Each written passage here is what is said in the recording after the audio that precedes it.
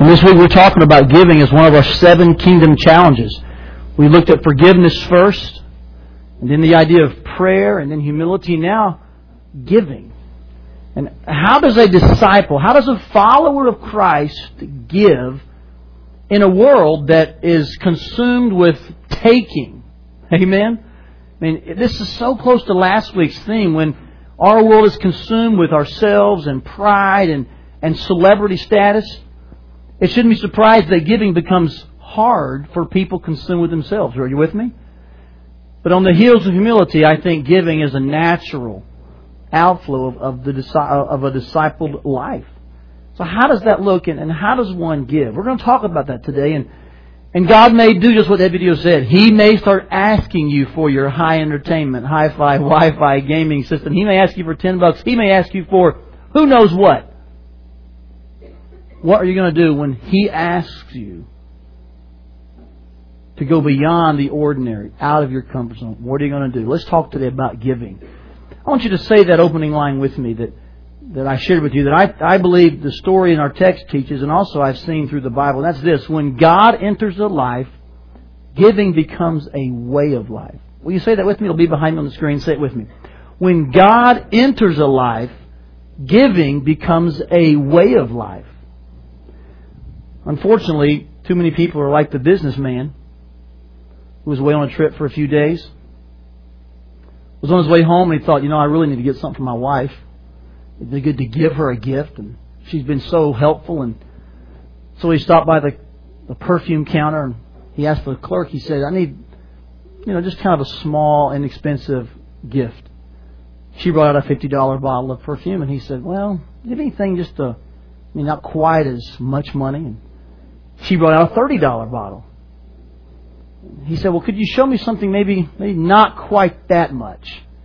So she looked a little puzzled, and she brought back a $20 bottle of perfume. It was pretty small, He said, well, what I'm really trying to say is, could you show me something kind of cheap? So she brought back a mirror.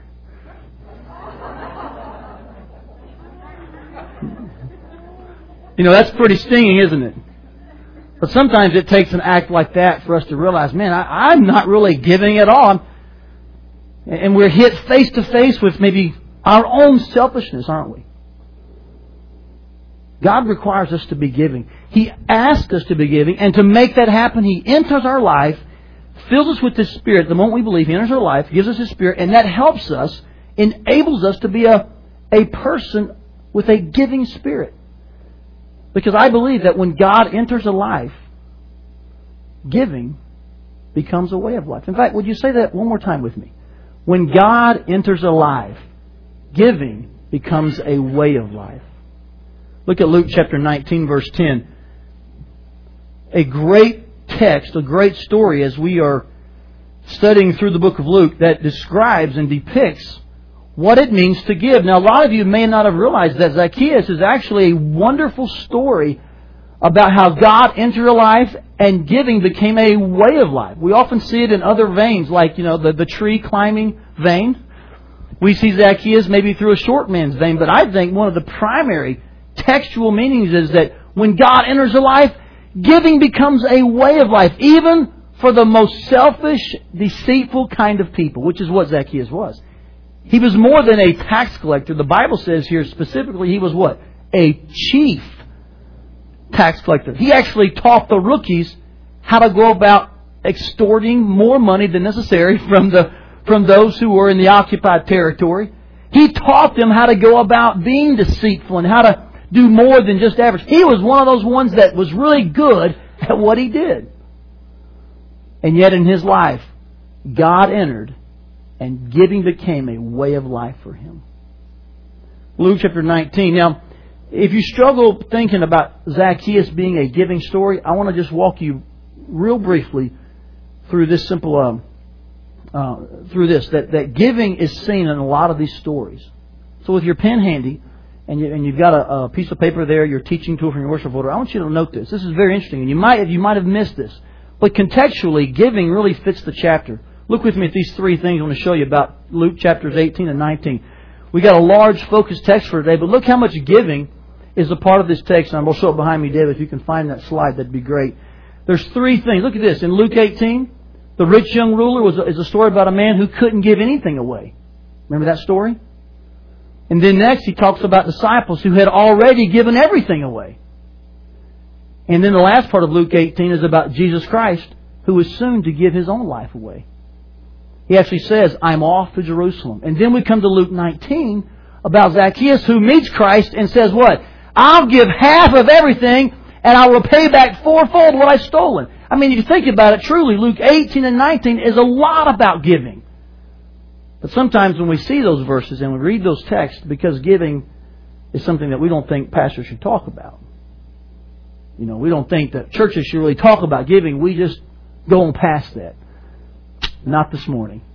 We're going to see just how much giving has to do in these two texts and learn as a disciple how to have a heart of giving. So let's read Luke 19. Let's begin in verse 1. Luke says here about the Lord, Jesus entered Jericho and was passing through. A man was there by the name of Zacchaeus. And I'll just call him Zach, by the way, today for short. So just kind of hang with me. He was a chief tax collector. Now, I want you to notice that the words chief tax collector and the name Zacchaeus are polar opposites. Zacchaeus literally means righteous one. Isn't that odd? I don't know who named Zacchaeus. I suspect his parents did, and I'm not sure of all those surroundings. We have no biblical record. But here's a man named Righteous One who is involved in a very unrighteous way of living, at least according to the Jews. Amen? But God knew that. So here he is, meeting a man living unrighteously and selfishly, but with the name Righteous One. This man, whose name was Righteous One, verse 3 says, he wanted to see Jesus. But being a short man, he could not because of the crowd. I felt that way at times. You know that? Back in the 90s when the Braves won either the pennant or the World Series, we went down to downtown Atlanta and we were part of this parade to honor the Braves. And it seemed like millions of people there. And I've got Brett with me. He's probably 2 or 3. And Julie and me. And we're standing there. And it's just like every one of us are giants. We can't see anybody. We can't see the floats. We're standing there looking by shoulder blades, you know. And, you know, why did we come here? So the crowds can sometimes overwhelm you. Zacchaeus felt that way. But, you know, instead of saying, why am I here, getting frustrated, you know what he did? The Bible says that he ran ahead and climbed a sycamore fig tree so he could see Jesus. And this indicates to us just exactly how thirsty he really was. He didn't give up easily, did he? He found a tree. It was kind of a somewhat short tree, but it was wide and pretty thick. He climbed this tree. Why did he climb it? Because Jesus was coming that way. This is a little rabbit trail, but you know, it's interesting. What would it take to stop you from seeing Jesus? A late Saturday night? A football game? Just a busy schedule? A runny nose? At our home sometimes we say this. We say if we'll play soccer in the rain, we'll go to church in the rain. It's amazing what people do for things they love. Amen? I mean, they'll do all kinds of... They'll go to great lengths for things they really feel passionate about. And yet I found sometimes that for church and spiritual things that the Lord requires of us, we find almost easy ways to get out of it. Now, the fact that you're here would probably mean you don't need to hear that. But maybe you could pass the CD on to somebody who does. Amen? I'm kidding you. I want you to think about that. Zacchaeus was not willing to let the smallest things keep him away. And if you're tempted this week to let something keep you away from what's really important, maybe to let church become an afterthought, here's some advice from the life of Zacchaeus. Make church a forethought. Give it as much passion and an energy as you would your favorite hobby. Amen? That's what Zacchaeus did. And so when Jesus Christ reached that spot in verse 5, He looked up and said to him, Zacchaeus, come down immediately.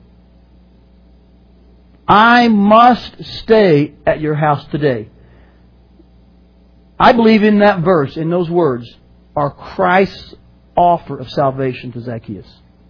The word must is a very important word, and it seems to indicate, textually speaking, that this is an imperative situation. Zacchaeus, you get down here right now. Come on down. You're the next contestant. You're the next victim. You're the next... I mean, it was not an option. And though we may not hear those words in our current day invitations, and though in our current culture of church we may not say, Dennis, God's calling your name today. Get down here. I mean, we don't say it that way. We're a little nicer. I believe this is a great example of a New Testament invitation. Now, Christ can give these kind because He's all-knowing. Amen? He knows the heart, and He knows. But Christ was saying to Zacchaeus, Zacchaeus, I know you're thirsty. I know you've been looking. I am the Messiah, the Son of God. Get down out of that tree. It's time we had an encounter. And Zacchaeus' response to come down immediately indicates that he did accept what Christ was offering. I believe at this point, this is my personal opinion, I believe that's the point in which Zacchaeus' heart was regenerated. Because later it says that when he responded about giving his stuff away, the Lord said, salvation has come to this house. There's only one way to explain that. Zacchaeus wasn't saved because he gave. He gave because he was saved. And when was he saved? When Christ called his name. And in those split seconds he said, okay, Lord, I'll come down. That's obedience. And he obeyed the call of God upon his life. So let's keep reading. He came down out of the tree, and look at verse 6. He came down at once and welcomed him gladly. I think Zacchaeus was probably a pretty good party animal. You know that? I just think he had a good time when he went around places, and he'd fit in good at First Family Church. Verse 7, all the people saw this and they began to mutter. That's a neat word.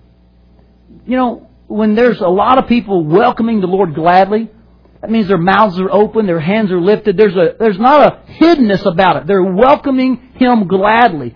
That will sometimes generate the opposite. People in a secret, kind of discreet way muttering. Well, who do those folks think they are? I mean, can't you see the opposites here? Hidden, kind of backbiting attitudes. Zacchaeus, he's a tax collector and one of the chief ones. And he's going with Jesus. But here's Zacchaeus. Jesus, glad to see you. Come on in. I mean, it's interesting how people respond. Well, he goes to his house, and when he gets there must be some time transition between 7 and 8, because apparently when they get to the house, the people said, of course, he's going to be the guest of a sinner, which, by the way, that's what they thought his name meant, I'm sure, at least practically speaking, wasn't it? By how he lived, Zacchaeus, man, he's a sinner man. But his name really meant righteous one, and now his name truly meant that, didn't it? Well, at some point at home, he says, Zacchaeus stood up and said to the Lord, Lord, look, here and now. Wow, this is awesome. He didn't say, I got to pray about it, Jesus. He didn't say, let me check my budget. Let me check with Mrs. Zacchaeus. Let me see what my accountant says. He said, Lord, here and now, I give half of my possessions to the poor. And by the way, that was a non-required gesture. There's nothing in the law. There's nothing in that culture that said if you repent and believe, you need to give half of what you owe. Nothing. But something about God entering his life prompted Zach to say what? God, you can have half of everything I got. That's pretty awesome. Now, I heard one man say one time, if he was really a good Christian, he'd have given it all. I'm thinking, man, have we? I mean, I'm not even close to half. Can I just be frank with you? Zacchaeus, this is an awesome testimony of spontaneous, voluntary giving. All because Christ had saved him and called him out of that tree, and in a lot of ways, called him out of hell and saved him.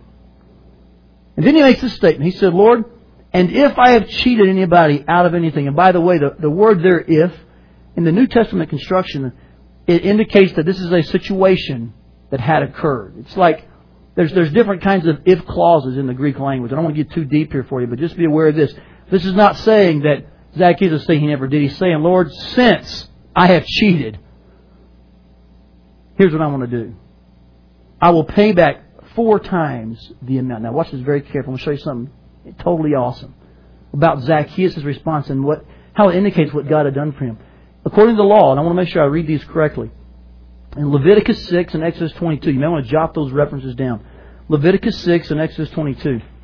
If a thief voluntarily confessed his sin, then he had to restore what he took, item for item, so to speak, and he had to add 20% to it, or a fifth.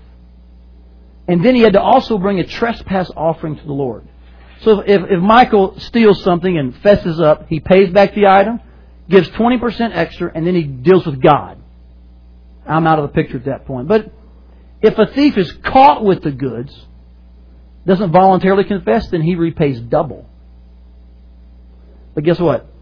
If the thief is caught with the goods and he cannot restore what he stole, the law says in Exodus 22, Leviticus 6, he must repay fourfold. Now watch this. It's kind of like this progression of penalties. Where did Zacchaeus go immediately? To the highest level of repentance. He didn't say, Lord, since I've stolen, you know what, I think I'll just give him back what I took. And you know what, since you're here, we're doing kind of the trespass offering thing maybe, and I could give him an extra 20%. He didn't say, Lord, I didn't voluntarily confess, but I'm caught, and you know what, since I'll just give back double. Zacchaeus went, at least legally, to the highest level of repentance. Isn't that awesome? I mean, what does that show you about his heart? What does that show you about where he's at spiritually? Everything about his outward action shows us one thing, that when he's in the tree and the Lord called his name, something happened. God entered his life. And guess what? Say it with me. Giving became a way of life. The very first day. Wow. The Bible then says in verse 9, Jesus said to him, today salvation has come to this house. Don't you love that verse? And by the way, there is a literal sense to that word. Who was salvation? Can someone tell me? Jesus. So this is not like a symbolic, church lingo phrase. He is saying, hey, guess what? I am at your house. Salvation's come to your house. I think that's a literal physical expression. Hey, Zacchaeus, salvation, he's speaking to himself, is in your house. And because you believed at that moment in the tree and came down and obeyed, and because you have shown your belief by your giving, you are a son of Abraham. Isn't that awesome? And then verse 10. For the Son of Man came to seek and to save what was lost.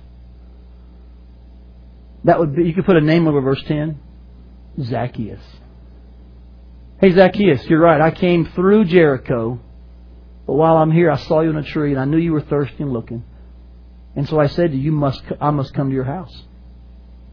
You responded, and I came, and you showed how you responded by your willingness to give way above and beyond the ordinary. Your level of repentance is at the highest degree possible legally. Your heart is repentant. Zacchaeus, truly, you have shown by your giving, Jehovah's entered your life. Isn't that an awesome story? I mean, I wonder in our own life if that is something you could say about your experience meeting God. When God entered, did giving become a way of life for you?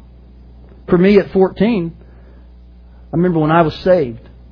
And I didn't have much to give, but I can tell you, giving became something odd on that day. I ran out of that church building and I was crying, and I was a wrestler, and I was kind of Mr. Youth Group, so it wasn't cool to cry. But man, I was crying because God had saved my soul, and I didn't quite get it. And I felt weird because, man, why am I crying so much? But I knew God had entered my life, and I left that room, that building, and I crossed the street, and there's my older sister. Let me tell you how I knew God entered my life. I crossed the street crying. I gave my big sister a hug. I'm like, whoa, dude, what am I doing here? And truly, when God enters our life, giving becomes a way of life, doesn't it? And we're not talking about always just money. So I want you to put that out of your head. Don't put up the barrier and say, Todd's talking about money. He wants me to write a check. Yes, but that's not all I'm talking about. Amen. I'm talking about a whole attitude where suddenly when God enters and we respond to His call, it's like we can't give enough. You know why that is? Let me tell you why. Because suddenly you begin to sense the urge and the need to live like God. See, when we believe, He puts His Spirit in us. God in your chest cavity. You may think that's crazy, but it's biblical. It's called the Holy Spirit. God in a bod, almost, And so, as the Spirit of God dwells in you, He begins to help you act like God. Are you with me? Guess what one of the primary traits of God is? Giving. In fact, John 3:16, the first verse most of our kids learn says what? For God so loved the world that He said. You see, if you take John 3:16, you learn a lot about God. God is a loving God. God is a giving God. God is a forgiving God. All from one verse. And so when God enters your life and His Spirit begins to make you like Himself and like His Son, guess what? One of the first things going to happen is you're just going to give. You're going to have this open-armed giving attitude. Have you ever wondered what kind of things people gave in the Bible? Because maybe as you hear this, you're saying, Todd, I would like to give, but I just don't know what I can give. I mean, I'm not very wealthy. I've got a work schedule that is just incredibly long. I mean, Todd, if you could look inside my chest cavity, I'm not really anti-giving. I just don't know what to give. I've got a weird situation, or I had some bad decisions before I was saved. I became a Christian. I've got loads of debt. I mean, there could be a lot of things you're thinking now. So you're thinking, Todd, what do I give? That's a great question. Can I show you a quick list of things given in the Bible? I think all of you will do this when I'm done. You'll go like this. You'll go, I feel better now. Because God's not only after folks like Zacchaeus. God is after all who are lost. And when He enters anybody's life, guess what happens? Say it with me. Giving becomes, say it with me.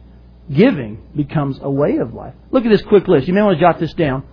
A widow gave all of her flour and oil in 1 Kings 17. That's all she had. And what I love about the story is the prophet, when he asked her to give it, she said to the prophet, this is all I have, and my son and me are going to fix a cake, and then we're going to starve to death. Now, the words in the Bible are, we're going to lay down and die. But what she's saying is, this is all the flour and all I have. I've got enough for one meal. I'm going to make one meal, and then we're going to just wait till we die of starvation. And the prophet looked at her and said, I'll tell you what, you give that flour and oil and you give it to me. Now, that's an odd request. That wasn't Prophet Appreciation Month, probably was it? I mean, that's a strange one. But he said, give it to me. And she obeyed because prophets spoke directly from God. It's a different kind of economy at that point. She obeyed, and the Bible says that her flour and oil never ran out from that point on. But she didn't know that like we do. On the front end, she's like, okay, Mr. Prophet Man, if God is speaking, here's the flour and oil. That's all she gave. Enough for one cake. That's like maybe a cup. I don't know. I mean, I've seen my wife make stuff. It's not like a huge bag. It's a little bit. But she gave it. Isn't that awesome? The Israelites gave a tenth of their grain and crops in Nehemiah 12. They were coming back to the land and celebrating the walls being finished, and they all brought their grain and crops. We've got a man in our church who is devising a plan, even when we talk, to begin kind of a first family farmers market. And we may be years from this. But he's trying to find the best time of year and the best way for all of us to plant gardens. And then for a certain time period every year. And I know nothing about gardening, so just hang with me if I look stupid here. But to bring all this stuff and then to invite our community on certain times of the weekend and even to our church family. Just say, you know what? Take what you need. Wouldn't that be awesome? If maybe for 4 or 5 weeks at the end of harvest season, am I okay here, Bob, so far? Is this the right phrase? Okay. At the end of when you pick the things you plant, you know, if we just packed our auditorium wherever we're meeting, if we packed it full of stuff and said, hey, come get what you need. Wouldn't it be awesome to actually give a portion of what we grow?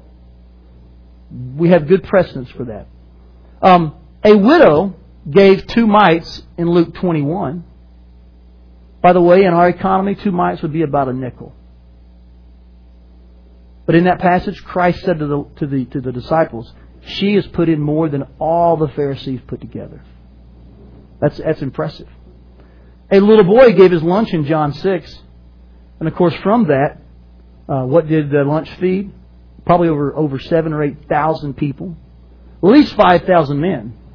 Their wives and children. That's a seriously big sack lunch, isn't it? I mean, we're packing lunches at night, and I think, man, Brett, Bethany and Brooke and Brianna, what if you could take this little lunch and feed all of Ankeny schools? That'd be awesome.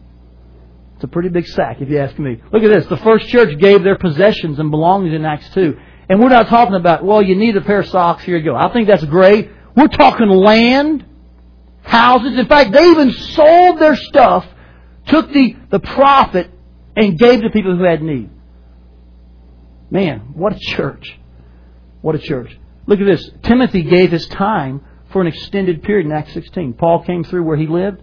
He said, Timothy, I want you to join me. Timothy got circumcised as probably a 16 to 18-year-old young man. And then he hung out with Paul for probably an extended period of time as a student missionary. Isn't that pretty awesome? He could have stayed home and said, man, I'm not old enough to go. What do you want with me? I don't. But he said, Paul, I'll go. And he hung out with Paul. Isn't that pretty awesome as a young kid? Look at this. Aquila and Priscilla gave their time and skills to disciple Apollos. And by the way, Apollos was a really gifted speaker. He was someone that really was used by the early church. And yet there was this couple who knew the way of God more thoroughly, the Bible says. And they said, Apollos, come into our home and let us disciple you. That's pretty awesome, isn't it? They didn't ask for the platform. They didn't want a lot of public time. They just said, just come into our home. Man, when I read that verse, I think about so many lighthouse leaders who are inviting folks to their home so they can be discipled. Way to go, First Family. Look at this. The Macedonian churches gave money to other churches in 2 Corinthians 8. And by the way, if you read this chapter, and it might be a good chapter for lighthouses to read this week, that church was flat broke. It was. That church was giving, the Bible says, out of their poverty. I don't know how they did that. I don't know if they took up special collections. I don't know if they said, folks, sell some stuff and bring the money. But somehow this church who had nothing gave anyway. And it makes some really good reading in 2 Corinthians 8. Let's look at two more here. Lydia gave her home to start the church in Philippi in Acts 16. And by the way, that was her first act of giving after she became a Christian. She met Paul down at the place of prayer. You got to read that chapter. Became a Christian. She believed the message. You know what she said? She said, hey, Paul, I got a home. You're a preacher. Leading my home. Let's see other folks get saved. Because God entered her life. Guess what? Giving, say it with me, became a way of life. The Philippian church, this is interesting here. She started this church with the Apostle Paul, gave her home to do it. And then this church ended up giving money to Paul's missionary efforts in Philippians 4. I mean, all through the Bible, Old and New Testament, you find people giving, not just financially, but of their energy, of their possessions. It's pretty awesome, isn't it? You can see why in the Bible giving is a prominent subject. In fact, we mentioned this a few weeks ago. You know that Christ talked more about giving than He did heaven and hell? Sobering, isn't it? And yet in church, what do we primarily do? Talk about everything but giving. Which should be the primary thing people do because God's entered our life. When I see this list of what folks gave in the Bible, I'm going to be real honest with you here. I'm always real honest with you. I don't know why I say things like that sometimes, you know. Okay, I'll be dishonest for a little while, and I'll be honest with you. That's crazy. And what I mean to say is I want to be extra transparent with you. When I see that list, and this week reading through those passages and just studying and just getting a glimpse of all the ways giving is in the Bible and feeling very convicted about my own selfishness. And I thought, boy, our church, you guys remind me a lot of those lists. I'm just being real transparent with you. Can we give more? Sure. I could lead the list and to give more. I know I could. I wrote down some ways that we've given in 2 short years. And I want to say these things as a way to give glory to God, as He's used a lot of you. But if you're new to First Family, a few months old, if you're checking out First Family today, I want to just be up front with you. You're in a church with a heart of giving. And I'm not talking about just money. I mean, they will give you the shirt off their back, literally. They'll give you their Saturday. They'll give you their Sunday night. They'll give you the night of the week. They'll give you the early morning. They'll give you their stuff. They'll let you borrow their car. I mean, this church, and I say this with all glory to God, this church is a giving church. Let me run through some things with you. Okay? Remember that we started in September of 2004, 2 years and about a month ago. We're 25 months old officially. Remember in, I think it was January of 2005, we came to you with about an hour's notice and said we need to collect money for a missionary going to help the tsunami people. Remember that? A lot of you probably don't. You may be new here, but a lot of you probably do. And in that one Sunday, in addition to our regular offerings, you gave over $10,000. We weren't even running 100 people at that point. We were probably in the 90s. And yet somehow God moved upon your hearts to give over $10,000. We combined that with a church in Saylorville who gave about $10,000. And Russ Matthews, who we support as a missionary to Australia, Russ Matthews left the next week or two with over $20,000 to help those folks who were hit by that tsunami.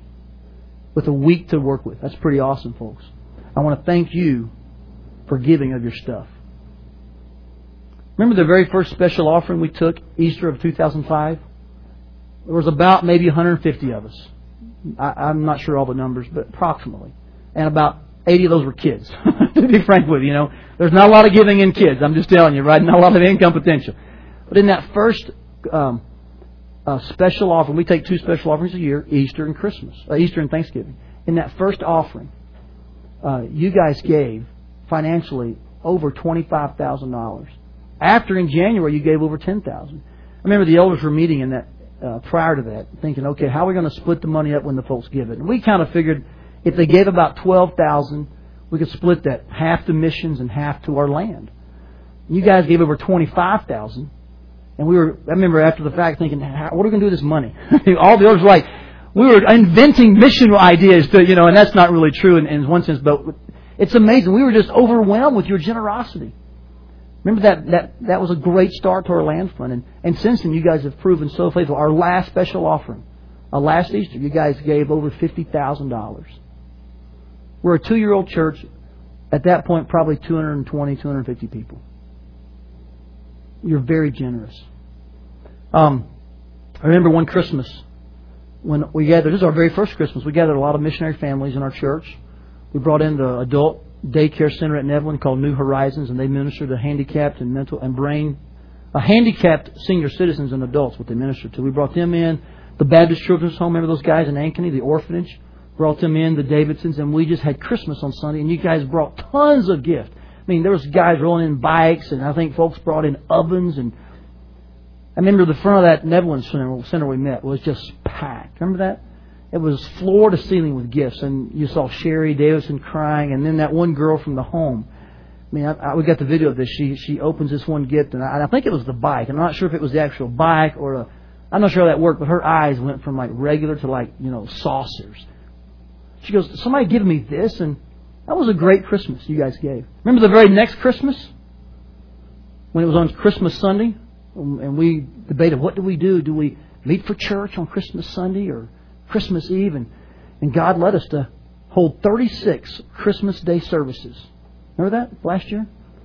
You're like, 30, there's not that many hours in a day, Todd. You didn't speak very long that day, did you? 36 Christmas. Yeah. We went to every single business open in Ankeny and delivered Christmas goodies to them on Christmas. Remember that? All of our lighthouses. Remember our small group went to the theater and laid a plate of goodies and said, hey, Merry Christmas. I know you got to work today, but Merry Christmas. She's like, for me, and she's just collecting money for the tickets. Quick Trip, come and goes. Every place open. First Family bombarded. And so instead of having church here on Christmas Day, we had 36 Christmas Day services. End quote. Service. Isn't that awesome? And all the small groups met on Christmas Day. Instead of saying, hey, that's my family day, don't interrupt my time. We've got tradition. And you know what? I'm as big on that as anybody. Kids up at 4, trying to get to the tree. I'm with you. But you know what? Who can't take an hour and a half or 2 hours and say, you know what? There's some folks who are working on today. They probably don't want to work either. Let's do something nice for them. What's wrong with that? And so you did.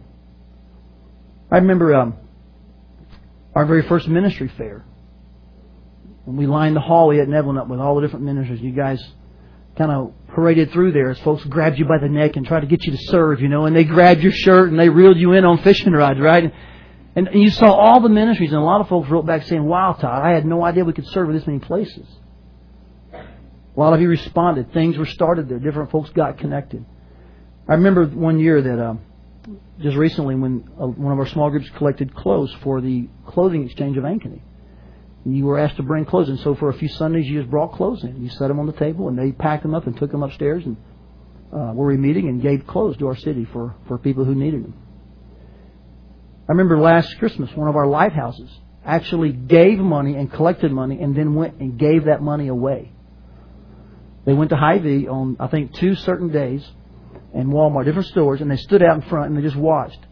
And they stood and I don't know where they stood exactly, out front or in the lobby, but as folks began to pay their bills, they would go up to them and say, listen, here, use this to help pay your bill. And they would give them $20. And just say, that's from the Lord, just bless you. Isn't that pretty neat? Now, I think about what that would have been like to watch that. I mean, you never expect to have someone help you pay your bill. But for a couple of days there, First Familyites were helping people pay their Christmas bills. Isn't that pretty neat? Kind of the opposite of the Salvation Army bell ringers, right? They ring for you to give, and when we hear the ring, we give to you. I mean, it's kind of like that.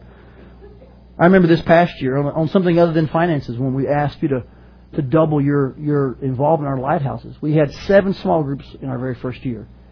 And then Randy led us through 40 days of community, and he gathered some folks together, and he really did a strong and a very good job at building our small groups to 22 small groups.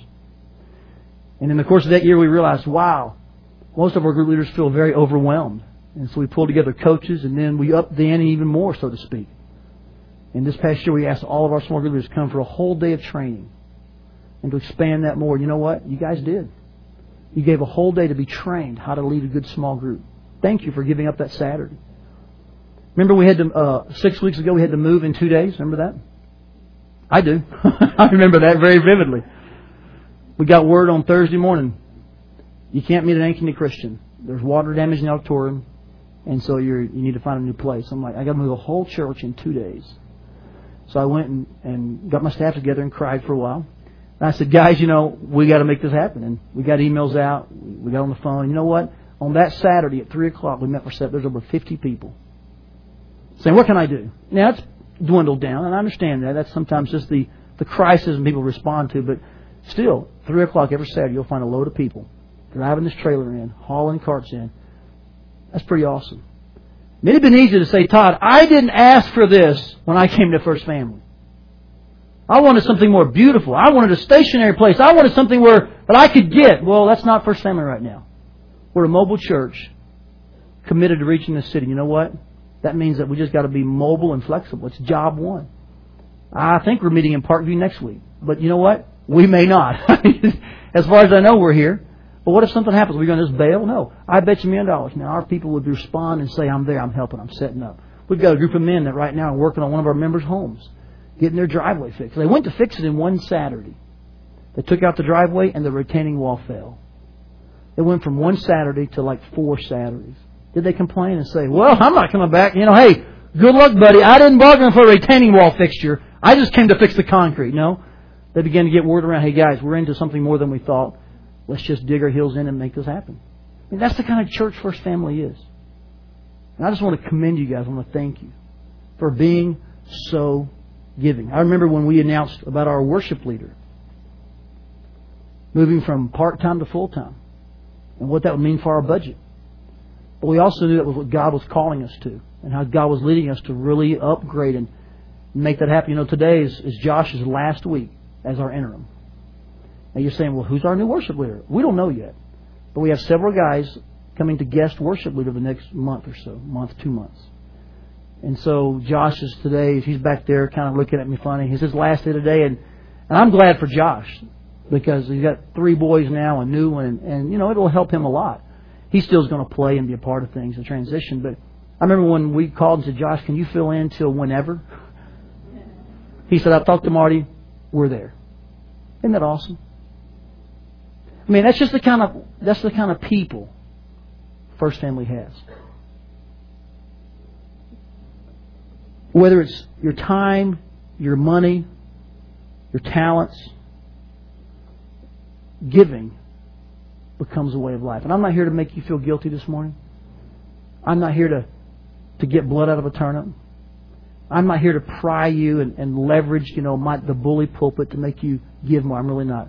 I'm just here to show you from the Bible that giving and sacrificing just becomes a way of life when you know God. You know why? Because that's what God does. And His children act just like Him. Amen. I'm intrigued when I see the last verse of this text, though. Because it sheds light not only on why people gave in this story, but it sheds light on why you give. In fact, can I ask you to read Luke 19:10 with me? Read it out loud with me. Ready?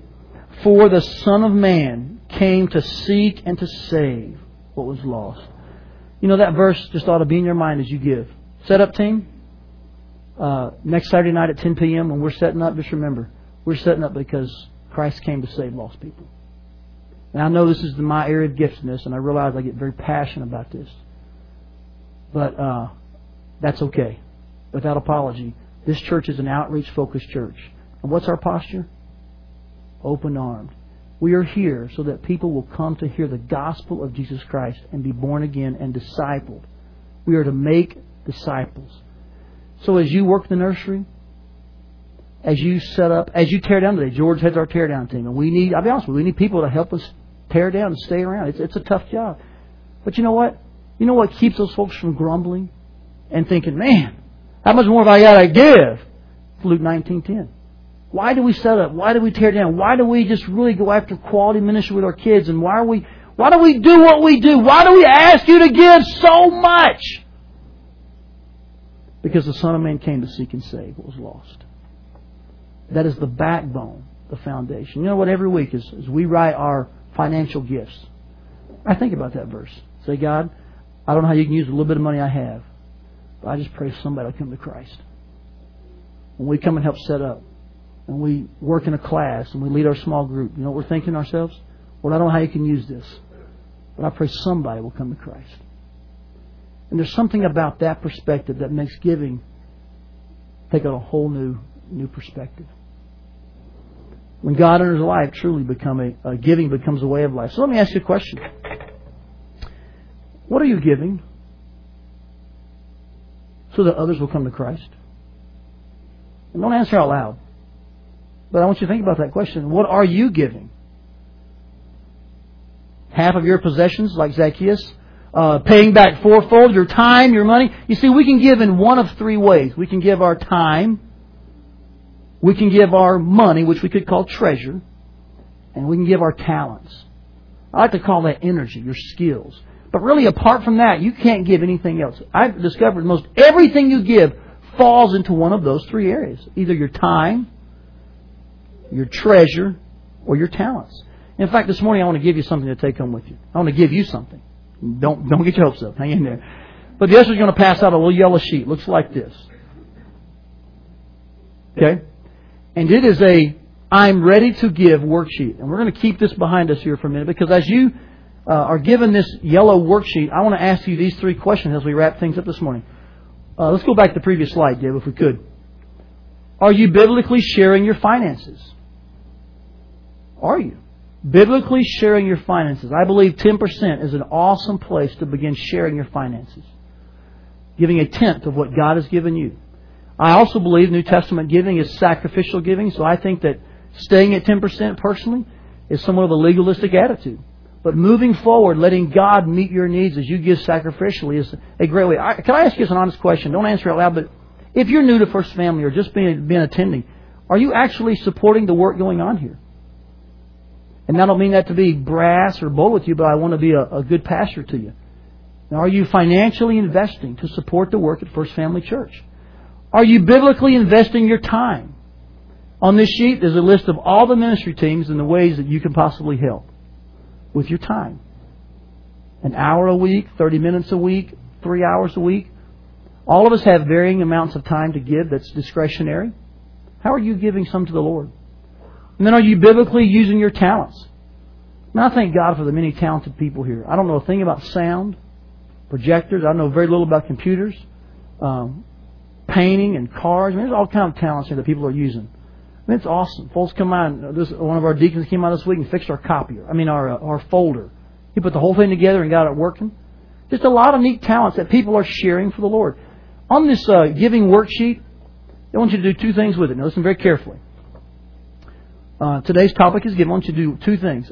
If you look in the back there at that purple banner that says serve, you look at that banner right there. You see that? Everybody look at that banner. At that banner today, there will be one of our deacons. Eric, will you raise your hand? Right there. Everybody look at Eric now. Great. He's going to be standing right by that serving banner. And he's got a worksheet with him that has every single one of these ministries on it and who's working where and where our biggest needs are and who's doing what. And this is kind of our one-person ministry fair this year. Instead of lining up all the ministries and them reaching out and grabbing you and thinking, come help us, and you feeling like it's an auction, you know, you just start thinking about this week and next week, Eric's going to be back there. And as God begins to lead your heart, just stop by the serve banner this week or next week and say, hey, I can do this pretty well. Is there an opening? Where can I serve? Or I would like to do this. Who do I call? Eric will have all the information you need. All of it. It's in one centralized place by the serve banner. Just take this, begin to pray, begin to look. Some of you probably know right now. And say, Eric, where's the tear down team meet? How can I help? He will walk you through, give you a name. He'll take care of you totally. And one thing that's going to be good about this is we'll get more of an overview of where we're serving and trying to plug some holes that there are some gaps in, and making sure that we have a good representation across our board so our church can continue to minister and seek those who are lost.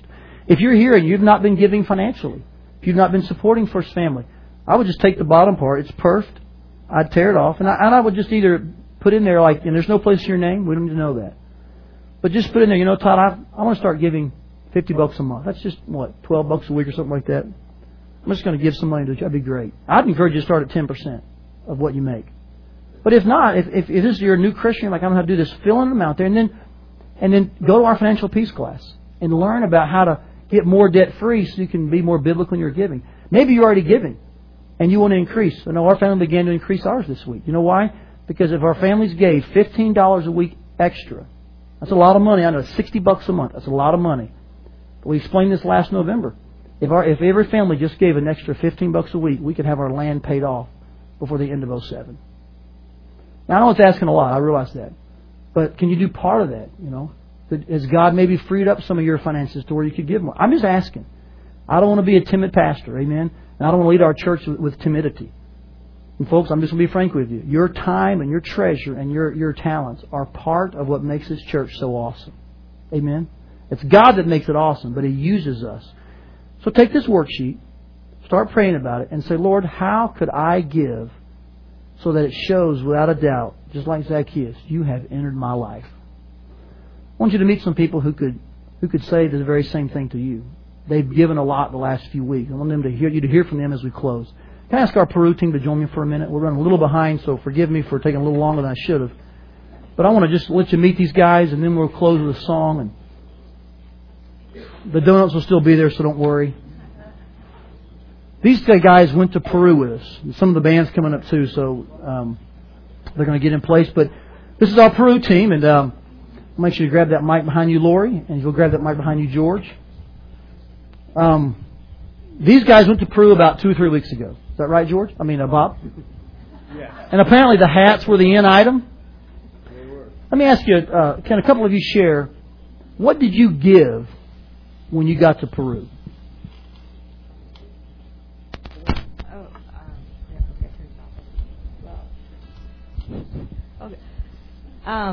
What did I give? I guess, time away from my family is what I gave. Is her family here? Is Rich here and her boys? No, second service. Okay. There's Michaela right there. Yeah, sorry. Thanks for giving your mom away for a week. But to be honest, I got a lot more than I gave. Wow. So you felt like you received. Oh, amen. Amen. What did some of you give? Either physical items or anything, even symbolically? I would say for me, I guess I'm kind of I kind of stay in my own little world and usually stay at home, and I like my own security, and I like to do whatever I want to do. And so for me, just saying, you know what, who cares about my fears? I'm just going to give it up, and I'm going to go. And it was. You hear stories about other countries. I'd never been overseas or anything, and all of a sudden it was just like God took care of us. We never felt afraid. We never felt fearful, and that's what I was afraid of. So I guess everything worked out. Can you guys slide this way? 'Cause I want to see a picture behind you. Nate, did you give up any dignity at all? Because behind you, you're an awesome clown. We can't see that real well, but yeah. Weren't you guys all clowns that week? Yeah, I don't think I had as big of a problem with that as Ryan. Yeah, I agreed to go on this trip. I was like, I want to go serve God overseas. I think that'd be awesome. And then I committed, and then we're like, we're going to dress up as clowns. It's like, that's great. I think clowns are creepy, and that's about the most embarrassing thing I could think of to do to myself.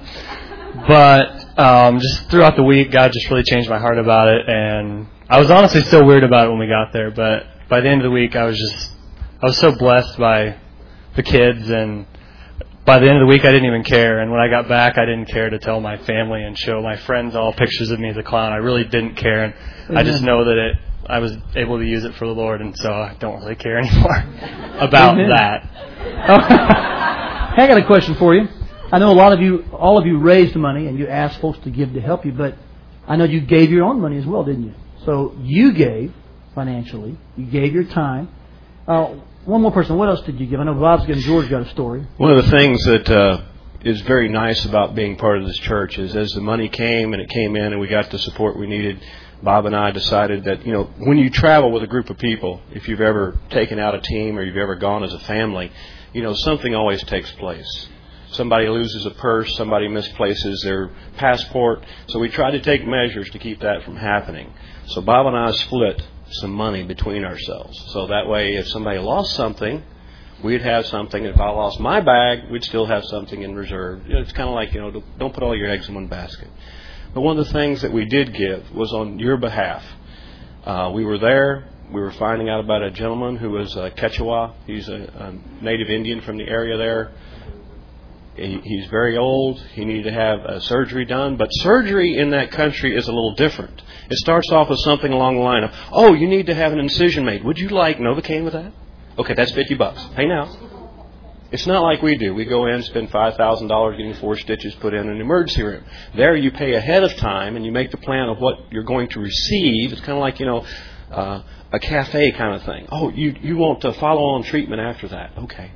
So we found out about this need and we were sitting there thinking about it, and Bob and I just kind of looked at each other. We didn't have to say a thing. We knew exactly what the Lord would have us do. So we reached in our backpacks, we took out our emergency money, and on your behalf, there's a gentleman who received full medical care for the time that he was there. Now, for those of you that work in a medical profession, you know how expensive that can be. But there, $200 got a person the surgery they needed that will change their life. And that's on your behalf. Thank you for that privilege of being your representative in that. Amen. Hey, what's it like when you were down in, this is my last question, when you were down in Peru, we'll let some folks who haven't talked answer. When you're down in Peru, and that a lot of folks gave to help you, how did it make you want to give while you were there? Help me see inside of your own motives for a little bit, as you knew how folks gave to get you there, so to speak. Me go. I think the biggest thing for me while we were there is all the clothes that we received and everything, and giving the kid. We were handing out clothes one day, and just seeing the kids physically running to us for one pair of underwear, not a package of underwear, one pair of socks, just touched my heart, and it got me more and more excited to do more things like this, to give more, and to help these kids and to help others around the world, or here in Ankeny or Ames. I'm from Ames, sorry. I'm not a familiar face. But it excited me because it touched my heart so much. And like Lori said, I think I learned more, and I received more than I felt like I was giving, and they taught me more while I was there. So I think that was definitely a privilege, and it just excited me, like I said, to serve the Lord more. So, amen. These folks here are only representative of folks who've been this year. Last February, we announced several mission trips, and I was calculating this past week. It is amazing how many people in this church, since last February, have contributed either their time, their talents, or their money in probably 7 or more mission endeavors this past year. All the way from things in Iowa, all the way to things in America, and even internationally. Folks in Jamaica, Peru. I mean, I get to that list as next missions month. But isn't that neat? How God has led it upon your heart to give. So I want to say thanks to you guys for giving financially, using your talents as clowns that you learned under Bob and George, praise the Lord, and also your energy. And they're better for it, and I believe we are too, aren't we? I want to ask us if we could to pray together for a moment.